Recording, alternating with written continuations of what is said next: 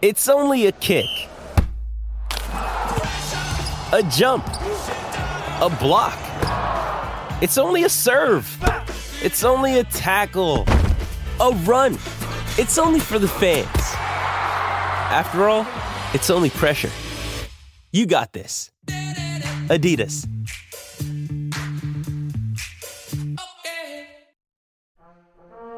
Next up on the Mutual Audio Network, Fiction from Our Future. The following audio drama is rated PG-13, suggesting that children under the age of 13 should listen accompanied with an adult. You're listening to the Kyleson Chronicles, an audio drama with a twist. This is a Privy Projects production.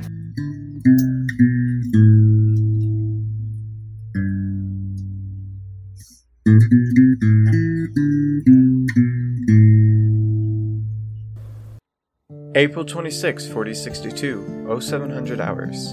Ian Kyleson recording. The morning broke in a thunderstorm. Kelly and I were fascinated. The roll and crash of thunder and lightning is wonderful and terrifying at the same time. I could lay here and watch the light show forever. The rest of our crew was huddled around the cabin's fireplace. I wanted to know how the dam and cabin were not dilapidated, so I asked Rory. He said it was one of the choice duties for their soldiers in training. The repairs, rebuilding, and upkeep were one of the things they could see, touch, and feel. They had kept a dam in place that otherwise would have gone to dust. Kita said it was in bad shape 600 years ago when her people started fixing it. The cabin was less than 20 years old. It had taken them that long to crawl out of nothingness and get to this level of 18th century technology. We at the Freehold have never left the 21st century other than the bioneural processors and the genetics work. Our world is so different from the Foresters' world. I knew that once humans were created to do the work of reclaiming a world for all of us. Dad's notes and the histories were taught in my school. Those school books explained that some were grotesque beings. Kita and the Foresters were almost elven in stature and look. Not the tiny elves from fairy tales, but the majestic, tall, graceful, ethereal, and frankly beautiful. A scribe form back in the 2200s named Karn was required reading at school. The books of the Freehold called him the Cedar. In 2200 there was nothing left but ice and volcanic ash on the surface. Karn's job was planting seeds in small areas on the surface. He then would nurture the plantings so they would grow and spread. He also worked with the geneticists on bringing back insects, birds, and mammals. Grass and trees spread a long way in 800 years. Dad still called the lands west of Phoenix blasted lands.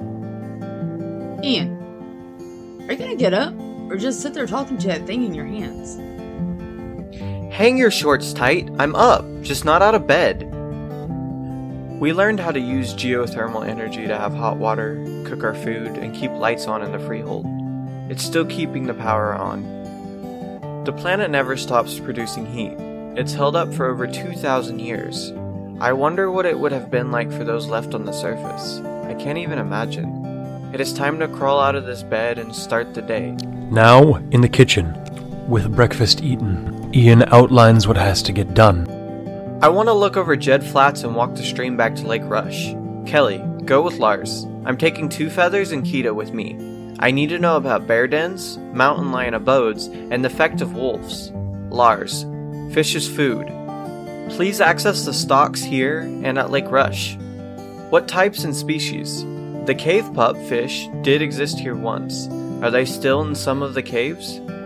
If so, we don't want to use those caves for habitation. The basin, flats, and hillsides are all under consideration. I know they were seeded. I see the grass and trees. Did any of you read The Hobbit by J.R.R. Tolkien? 85% of our population would like something similar to the Hobbit holes for housing. Our freeholders agreed. Kita, what kind of books do you have at your school? We have what the freeholders gave us to use. Your own grandfather was our guide in building the schools in Anadarko, and for the Creek, Osage, and Cherokee in Bristow. Our schools are only 60 years old. Most of what is taught is practical engineering, construction, metalworking, woodworking, glassworking, and linguistics. The history of the Apache, Caddo, and Arapaho is also included. My grandfather never wrote down what he did on his surveys. He just simply recorded where he went and who he met. I know that he was gone for years at a time. It's the same with my people. We had everything Kita tells about, plus the history of the Navajo, Hopi, and Pueblo tribes. The radios came from the Phoenix Freehold 15 years ago. Your dad talked my father into letting me go with him on his surveys. That was, 20 years ago? Our schools are over a century old. The Phoenix Freeholders helped us and supplied teachers along with our books. Rory, how's your cartography skills? That's my best skill. What do you need mapped? A topography map of the area from Jed Flats to the west of Lake Rush. Don't forget soil samples from everywhere you go. Is the wildlife close at hand? The fish are of interest to me. All I've ever eaten are those perch catfish we grew in the tanks at the Freehold. I'm up for something wilder. Anybody going to go with me down to the lake, where the fish are? I've never caught a fish. Are they slimy? They'll teach you to catch fish and gut or clean them, so we have a good dinner. Gut the catch? What's that? Fish always came from the Freehold's only store, ready to cook. I mean, I know they had to process them in some way. You have to catch and kill it to cook and eat it, Lars. Also, draw the fish, then document what they are. We need to know about wild food stocks. Say, Nana, take them to the cane patch below the dam. Show them how to make a cane pole and string it with the flax thread from your kit. Then use those gooseberries we saw by the tower for bait. It's faster than digging worms. I know every one of our children learned this stuff as younglings. They've been underground for 2,000 years. They have no idea what to do. Worms? I read about worms. We have worms that gobble up our garbage. Is that the kind of worm you use to catch fish? Worms do that too. Mostly they eat decaying roots and stuff in the soil. You dig them up and the fish love them. Aren't they gross to touch?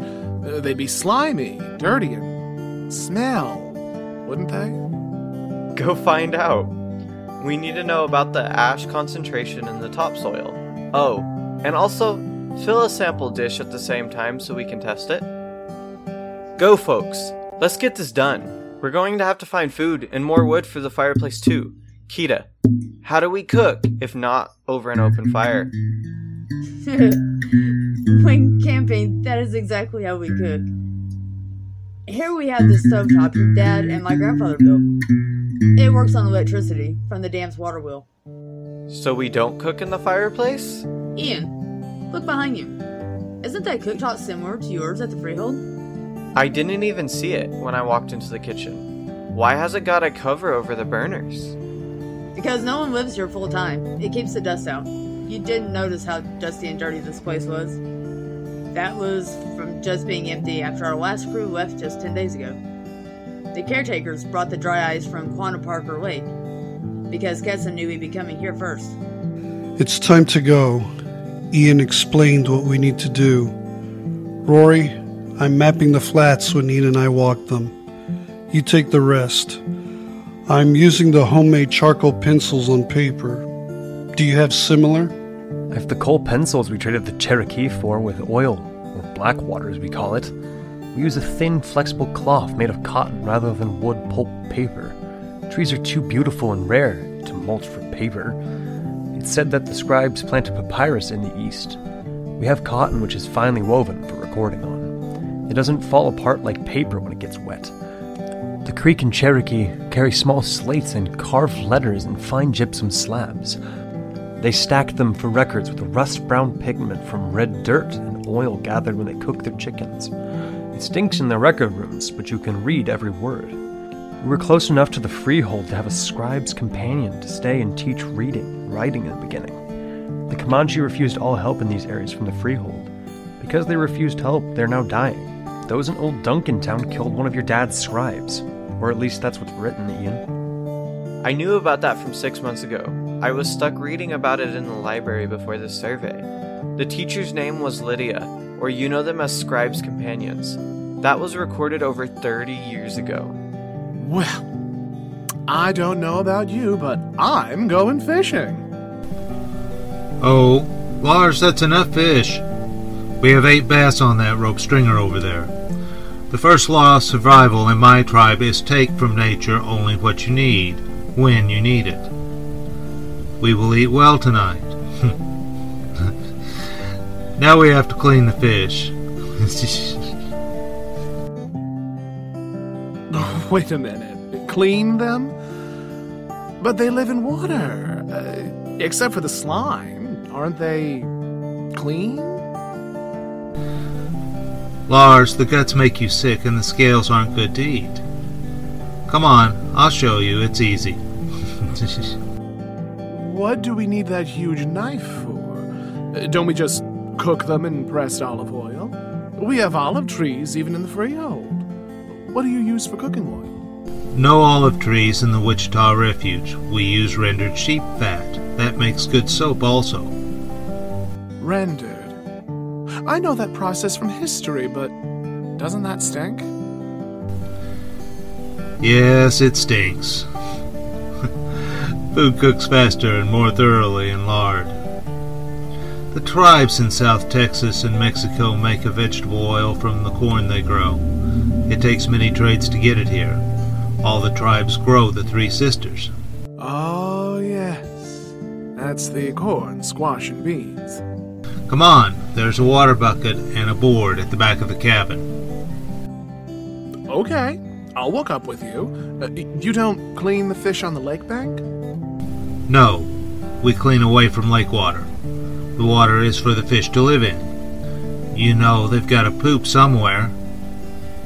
Ugh, why did you have to tell me that? I was thinking about going swimming if it gets hot enough. Ugh. We're here. See those boards? Bring them to the wooden table by the door, and I'll get the water. Now, we need to wash the boards. Okay, lay your fish down like this and hit it with the handle of the knife, then scrape as many scales off the back as you can with the back of your knife. Now place your hand on the middle of the fish and use your knife blade to slice open the stomach from the tail and stop just below the head of the fish. Then pull out what is inside and put it into the bucket at the end of the table. We'll feed that to the birds later on. You want me to do that? Oh my God, what is all that funky stuff? It's the fish's intestines, liver, gizzard, heart, and the lining covering the meat. Didn't you take anatomy when you went to school? I did, but it was all glossy pictures, not bloody, slimy goo. I can't let myself get sick. The shine leaves the fish's eyes. How can you kill it? Fish live and die. People live and die. If we don't eat, we will die. Wild grains, tubers, and root crops are not enough. People require protein.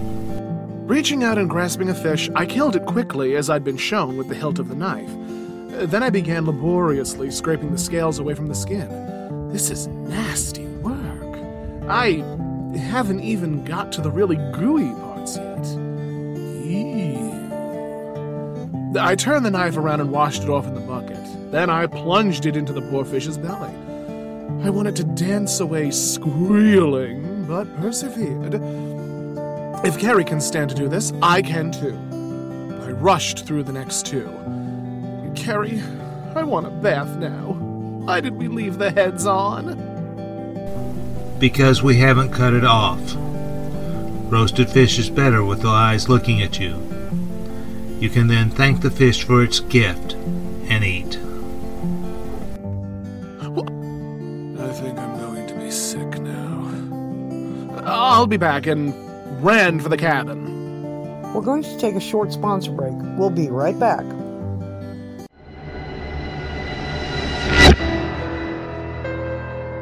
Imagine the world around you is nothing but an illusion. Creatures of legend wage endless wars between shadow and light, but you never see it.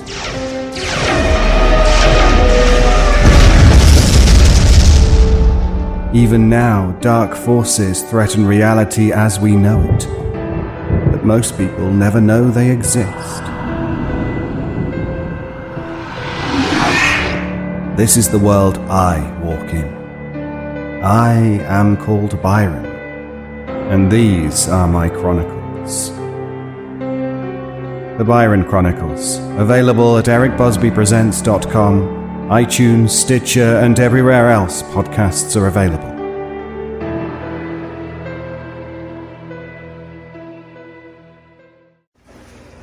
And now back to our story. The ash is only 2 inches below this grass. The layer is 4 inches thick. That makes the acid content in the ground too high for all the hardiest crops. We will still have to use hydroponics. This complicates the colony setup. We will teach you how to do raised bed crops until the land can recover so the soil is usable. Stop drawing for a minute and talk to me. The holograms made by my dad made this place seem a paradise. It'll never be rich cropland in my lifetime. What are we going to tell the freehold? Granted, that is true. Chaco Canyon was littered with rock. It took years to gather and crush it all for fill-in concrete. We didn't grow algae until after the freehold teachers came. Now we have plascrete, just like the freehold uses. The land is beautiful, but not suitable for crop farming, as you've said. The Jed Johnson colony will have to live off the hydroponically grown food and hunt game initially. We've seen 2 mountain lion dens, but no bears. That means keep your dogs close as well as guard the grazing livestock. Sheep, along with cattle, are what is needed here. Didn't I read that there are longhorns introduced here by one of the scribes? His name was Jonah, Karn's son. The musk oxen were brought back first. The ice was closer because the ground didn't thaw until 2290 or so. The methane pockets began exploding. That was under the layer of ash. When did the foresters come? The foresters were the first of genetically created humans. Karn seeded the old state, nation parks, and preserves with insects except fleas, along with different types of grasses. The forester clans were placed there. The mutations introduced were from the dormant genes that were activated to give them a better tolerance to the cold. That was about 1,000 years ago. The other freeholds introduced people that were engineered also. Unfortunately, they were not as successful. I believe Jesse was a scribe then. He wrote about the arrival of the Comanche from the North Texas. Jesse also made notes about the cannibals. The Comanche refused our help. They just wanted away from the cannibals, and I don't blame them. The Comanche's mutated genes allow them to see much better than we can in the dark, like a cat. The San Antonio Freehold played with the DNA mixes. This turned out to be extremely foolish because it got all of them eaten. Did you ever find why the term once human was applied? It was in Dad's notes. He believed it held more dignity than identifying each tribe or clan with the name archaic human, modern human, or even subhuman. Because of their ancestral DNA that was collected, being called the name subhuman was degrading. You, my friend, are not subhuman. You're more human than I am because you know how to live in peace with the earth. Freeholders still act as if they can take what they want from the earth and damn the consequences. If anything, we are the primitives, not you, or the foresters. It's starting to get dark. We need to head back to the cabin. I've got to label the soil samples. The others should be heading back as well. The increased axial tilt makes our day shorter, giving us only 6 hours of daylight this time of year. 4 days later, all the information from the freehold was gathered, assembled, and stowed. Ian's backpack was stuffed. He was hopeful and exhilarated. It was time to start back. 30th of April, 4062, 0600 hours, Ian Kyleson reporting. I'm sitting on my bed listening to Rory and Two Feathers getting the weather report from the freehold on the handheld radio. I really need to talk to Dr. Wilson when I get back home. Mom's been recording stuff about unrest in the freehold. Over 35% of the residents don't want to leave the freehold. I just don't want to leave those people to stay so they can starve to death or freeze. Cassie's been training with the teaching arbiters, learning what Dad had me learn in the 6 years before his death, in 7 months' time. Mom says it's going well. Cassie's going to have to be scribe for the new Jed Johnson Flats colony. I just hate telling everyone what has to be done. I'm still a kid after all. God, I gotta grow up. Two Feathers took me aside and reminded me of some of the soil testing protocols. He's wonderful about helping. I hope he doesn't mind working with me. I'm not my dad's, that's for sure. Kelly gets quieter each day. I'm not sure why. It's like she shuts down when we talk about going back to the Freehold. To be honest, I don't want to go either. I like the openness and the freedom we have out here. I have to make a mental note to think on this further. Kessa called in on the radio last night. The Comanche are rumbling about ancestral lands being taken by the Freehold. I wonder if I should go and talk to their chief. Two Feathers thinks that's a bad idea. He said to let Kessa handle the Comanche. I guess that's best for now. It's getting colder. Hopefully it snows soon. I've never seen snow. I bet it's beautiful. Ian, are you up yet? I'm awake! Give me a few to get dressed. They gathered in the kitchen. Breakfast was becoming a silent and quick ritual. It was time to go, and everyone knew it. It was up to Ian to break the silence and get the ball rolling. Okay, is everyone done eating breakfast? Good! Let's go. 5 hours to cross the roads and a day back to home. These packs aren't going to get lighter until we get there. Ian, slow down and smell the primroses. The wild rose is here fetching. We've a week to make that trek. It's just the 1st of May. The snow will not fly for at least 10 days or more. Okay. What are your thoughts, Rory? Should we push to the hut today or camp at the crossroads? The hut is better than camping in the open. I smell snow on the wind. It'll be early and deep. We need to make tracks now. Oh, you're such a spoiled sport. As we walked, I saw an easy friendship building between Forester and Freeholder. Maybe we can learn to live together. The Forester population had never been counted as far as I know. They were adapted for what the next 600 years of weather would likely bring. Maybe they were what would save the human race. The space colonies couldn't come home because they had adapted to space. So only people left on Earth can count in the equation. Rory was right. The first snow hit when they were at Robeson's hut. It lasted all night long. Lars measured 8 inches. Kita and Rory were busy binding their feet with some rough-looking material that next morning. May 1st, 4062, 0900 hours, Ian Kyleson recording. Wow, my first snow. Its beautiful, soft layers that fell in clumps and in the wind shifted with fury. The foresters are less enthusiastic about the snow. I believe that they see it only as moisture to nourish the land and something to be endured otherwise. The sunlight glitters in diamond reflection like sparks from a grinding wheel. It's blinding up close and shimmers away in rainbows before my eyes. It never gets cold like this in the Freehold. There were not seasons in the Freehold. It always stayed a constant 68 degrees Fahrenheit. I like the archaic Fahrenheit scale better than the more scientific methods of quantifying temperature. Two Feathers has a fire in the fireplace going now. I better get up. Kita, what are you and Rory wrapping your feet with? And why aren't the soldiers doing the same? We call it felt. It comes from the soft wool and cotton blended, pressed and dried into sheets. The soldiers have all-weather boots lined with felt. Rory and I have the half-line boot most foresters wear. Our boots have no lining. We'll need the warmth. You use what we'd call a stocking. Rarely do we use stockings because they wear out so fast. Does seeing me wrap my feet make you uncomfortable? Nah, I'm just curious.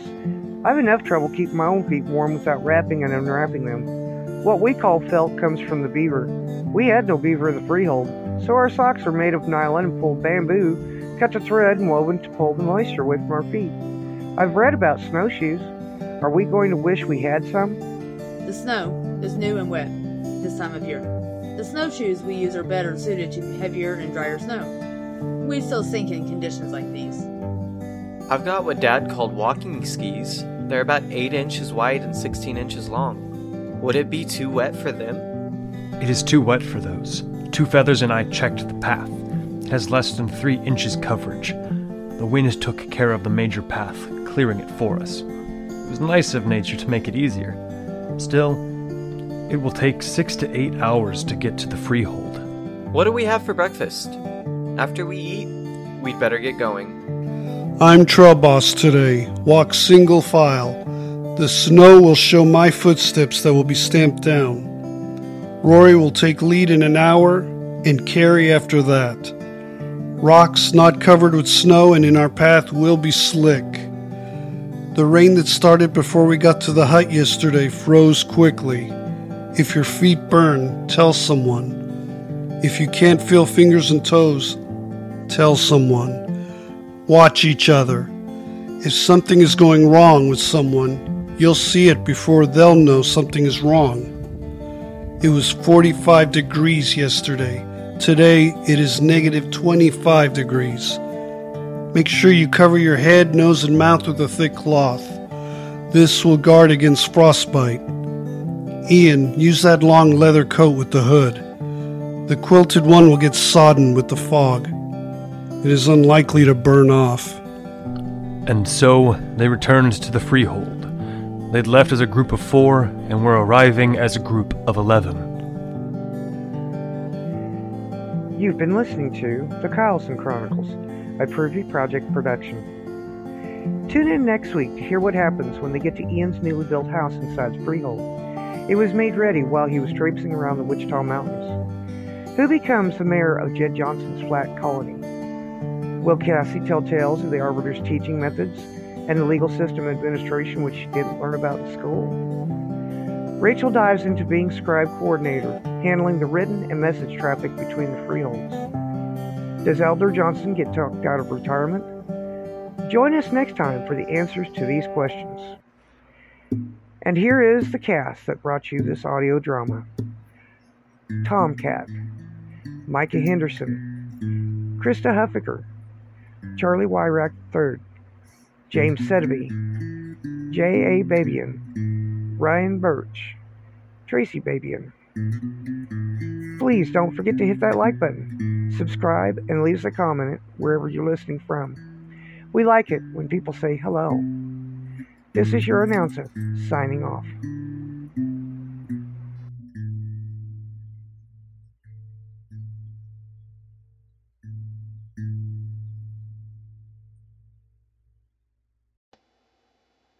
Hi, my name is Tracy Babian, co-author of the Kyleson Chronicles podcast. My husband, J.A. Babian, the main author, had a triple stroke in the latter part of August of this year. Jerry was life-flighted to Tulsa, Oklahoma, with a brain bleed that the doctors thought they were going to have to do surgery on him, which surely would have killed him. Thank the Lord they didn't. He survived that brain bleed and swelling, but he is in need of so much for his recovery. I have started a GoFundMe to help with all the costs that I just don't have. I retired back in April of this year so that I could take care of Jerry, as he was starting to show signs then that I just didn't catch. Little did I know this would be a blessing in disguise. He is fighting this setback of memory loss and 75% use of his right leg, arm, along with his cognitive speech. Considering the doctor said he would not make it, I consider him to be a miracle. Medicare has only granted 12 visits of physical and speech therapy twice a week. He needs at least 6 months' worth of speech therapy alone. That is a total of $4,000 we need to pay up front that I just don't have. So far, we have had $775 in donations of the $10,000 we need come in. Please donate today so that he can get his needed medication, therapy, and also help pay bills that Medicare just will not cover, even if it's only $5. I update this account so folks can see his progress. You can go to my Facebook account, Tracy Babian VO, to find the pinned link with the title Jerry Babian Stroke Victim Needs. Jerry says thank you. I still have a lot to write on my stories that I want to get done. Please help me to achieve that goal. Thank you in advance for your donation. Tracy Babian.